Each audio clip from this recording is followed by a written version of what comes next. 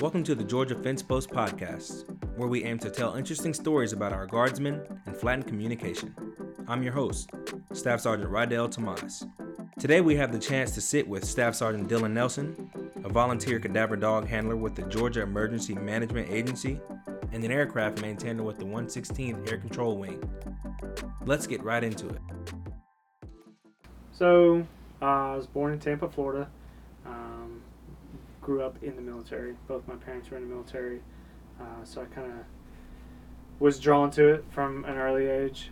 So I kind of knew that I was going to go into the military. So I started college and figured I didn't want to go, didn't know what to do. So I enlisted, and I was stationed in Montana. Well, that sounds fun. Yeah, you say that, but yeah, so I was stationed in Montana. It was a great state, good assignment. Work was hard, though. So once I ended up palace chasing into the Guard. Palace chasing, what does that mean? So basically, it's like a incentive thing where you can voluntarily separate early. Right. And what you have left on your active duty enlistment, you double it for the Guard. You double it? Yep. So if you get out from active duty with 2 years left, you would have 4 years in the Guard. Correct. Okay, I had never heard of that before. Yep, so I palace chased, and I had 3 years left on my active duty enlistment, so I had 6 for the Guard when I came over to the Guard. Which is basically what most enlistment, the time frame for an enlistment is now. So, of course, you have the 6 years with the 2 year in active reserve right after. So, right, yeah, so so I did that, and then once I got here, the hours were different, actually had access to a bathroom. Right. Yeah, so it was definitely a culture shock coming from what I did in Montana to coming to the maintenance squadron here. So I had, for lack of better terms, idle hands. Right. So I kind of wanted to use my spare time, to do something, and try to, at least keep myself busy and then also do something, that gives back. And that's what I did is I ended up signing up for the search and rescue program through the state. Growing up, I had little dogs. Right. I had a couple little Boston Terriers, and yeah, it was definitely a culture shock getting the dog that I have now. Imagine taking one of those to a search and rescue mission, like a much smaller dog. But all right, so you get to the program, and you decide to go canine, like the canine route. So can you tell me a little bit more about it? Yeah, so a lot of work. More work than what I was anticipating. So it's a lot of training and learning how to train the dogs and then train yourself. Right. And so while you're training the dog, you're also training yourself to be a good handler and trainer, but also in search and rescue as well. So, because my rescue specialist certification only got me in the door. Right. You got to keep it going from there. Yeah, so I was able to do mission manager courses and rescue tech courses and stuff like that, which I have those certifications. So, and that's just for me. So you opened the door for an entire new world, basically, and you were starting from ground zero. Ground zero, yep. So I got my dog Jakoby at 8 weeks old, and from there you have to do, it's very strict as far as timelines and milestones for their training. So you have to be up to a certain speed when they hit a certain age, and if not, they do like retraining. Right. They can get you in. You can get with some people, some different trainers, and hey, these are my shortfalls. How do I pick it up to where we can meet the milestones where we need to be? And a lot of dogs, they wash out. They just can't hang. And right. Luckily, Jakoby was a rock star with it. That's awesome. What kind of dog is he? He's a Belgian Malinois. Yep. Okay, so it's high energy, yeah, I'm imagining. Really high energy. Requires a lot of attention. Is he social? Like with other dogs or with other people? Yeah, so he's able to work with other dogs on a team and stuff like that. We try to separate the dogs as much as possible. Right. We try to train our dogs to have that mentality of they're the man. They're the the rock star, as you just said. They're the pro athlete. Yeah. So when they get around other A-type mentality dogs, it sometimes doesn't go well. So we try to mitigate that. Okay. Yeah, mitigate that in a way. So he's not the most social dog. Right. Just because he's really driven as far as what he does, but as far as having a team out in the field, he'll eat it up. Right, but is he affectionate towards you? Yes. Oh, yeah. I can imagine. So I have just a regular dog. I have a pit bull who's extremely affectionate, but that type of training, I'm assuming that like those types of dogs are selected for a reason. Like those probably like German Shepherds, or that's what I see. I don't know anything about it, but yeah. So search and rescue is a little different when it comes to the selection of the dog.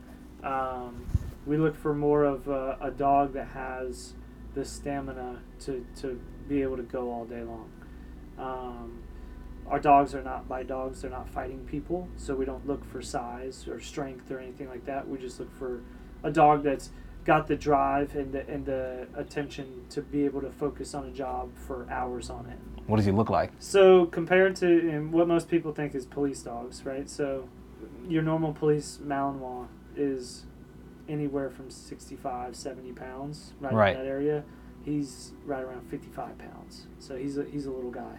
So with that, like some of the missions that you do, could you explain like what exactly is your mission set, or you and Jakoby's mission set? Jakoby is nationally certified through 2 different agencies for cadaver detection.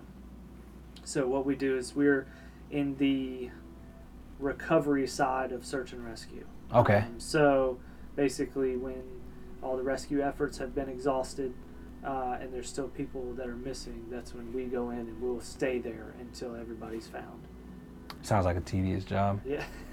Sometimes can be. I'm assuming that a lot of repetition or just a lot of training goes into Jakoby and you doing the job really well. Yep. Yeah, so it starts from day one. As soon as we get them home at 8 weeks, we start what's called imprinting. Mm-hmm. So basically that's exposing them to the odor that we want them to find. Right. So in his case, it's human decay. So anytime he ate, which as puppies are really food motivated. Right. That's like their favorite time of day. So basically what we did is anytime he ate, he was sitting or we had a little jar of cadaver sitting next to him during his meal. So when he's eating, he's associating that smell with something good, which is his food. So it excites him. So every time now he smells it, he gets excited. So Jakoby's assigned to Region 22, which is Alabama, I think a little part of Mississippi, but I think it's Alabama, Tennessee, and Georgia. Okay. Yeah. So that's more of our area of responsibility. Mm-hmm. So that's typically where we hang out and do all of our missions at. We can go outside of that, but hopefully this winter we can get the training. But for here, it wouldn't make sense for us to have the winter training. Yeah, to have avalanche training or anything right. like that. So would it be cool to kind of expose him to that? Sure, but I would never. It wouldn't be practical here in this region. So. Because we seldom get that type of weather. So. I think we're going to get an avalanche in Georgia. Yeah, so those dogs will be all kind of spread out. They'll have their specialties, whereas Jakoby, his specialty is wilderness. Right. Yep, so he does the wilderness stuff, and then we do the urban stuff as well. So. What do you prefer? I honestly, it depends on the time of year. Wilderness is really fun. I say that until I'm in bushwhacking 300 yards, and covered in ticks. That was my main concern. Yeah, and it's 100+ degrees out. Yeah, so that stuff is fun. We've done a lot of stuff up in North Georgia. Mm-hmm. So we've actually done the rappelling training at Mount Yana, where the Army Rangers train. Yona Mountain, yep. Near Habersham, right? Yeah, it's right near Helen. Right. Yep. So we've been up there, done rappelling with him. So that stuff is fun. That type of wilderness is fun. Given the weather, Yeah. So I'm assuming fall. Urban search and rescue, it's a different animal.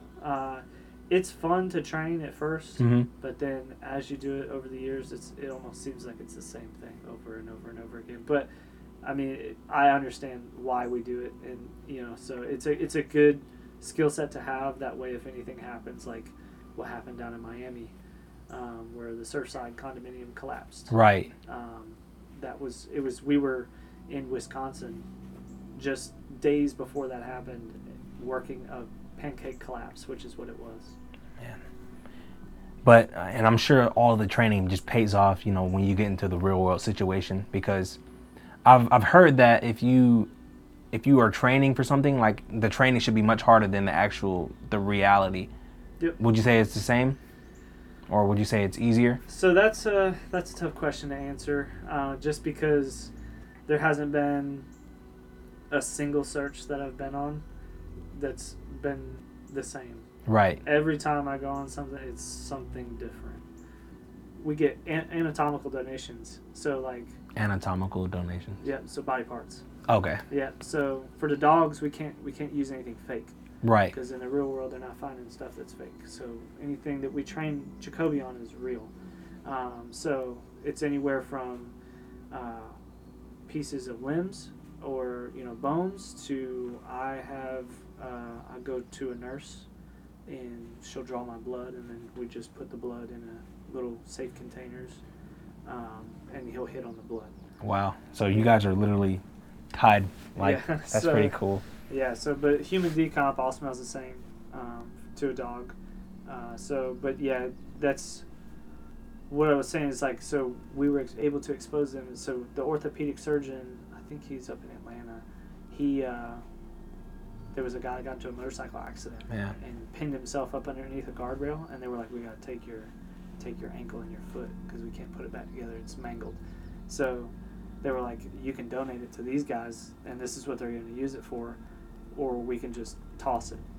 And he was like, "Heck yeah, donate it." And so yeah, we had a whole foot in a rubble pile, and they were able to kind of go in and recover those remains. Right. So yeah, it made the training for them real. And we got really good feedback from their higher leadership and stuff like that, saying that was, something that they can't, duplicate. You can't replicate that, right? Yeah. So, but yeah, it's good to show them too, like, hey, you guys get exposure to that while, also seeing what a dog can do. Make sure you follow the Georgia Fencepost Podcast on your most popular streaming platforms. New episodes will be posted every first Friday of the month. Take care.